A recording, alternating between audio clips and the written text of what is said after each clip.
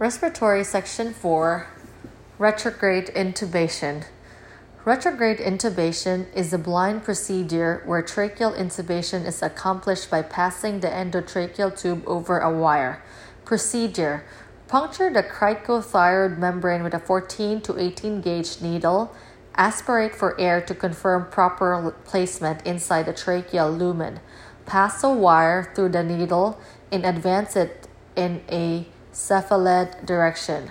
The wire should travel in between the vocal cords and exit through the mouth.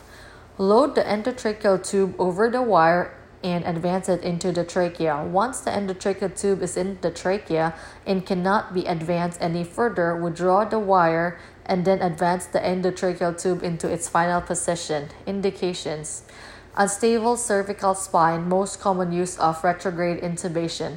Upper airway bleeding, cannot visualize the glottis. Since retrograde intubation requires time, 5 to 7 minutes for experienced practitioner, it is best used when intubation has failed but ventilation is still possible. Retrograde intubation can also be performed in an awake patient. Contraindications include poor anatomy, neck flexion deformity, unable to assess the cricothyroid membrane, unable to identify the neck landmark, severe obesity, pretracheal mass like thyroid goiter, laryngotracheal disease like tracheal stenosis under the puncture site, tumor that obstructs the path of the wire. Other contraindication includes coagulopathy and infection, pretracheal abscess. Complications can include bleeding, pneumomediastinum, pneumothorax, trigeminal nerve trauma, breath holding, wire travels in the wrong direction.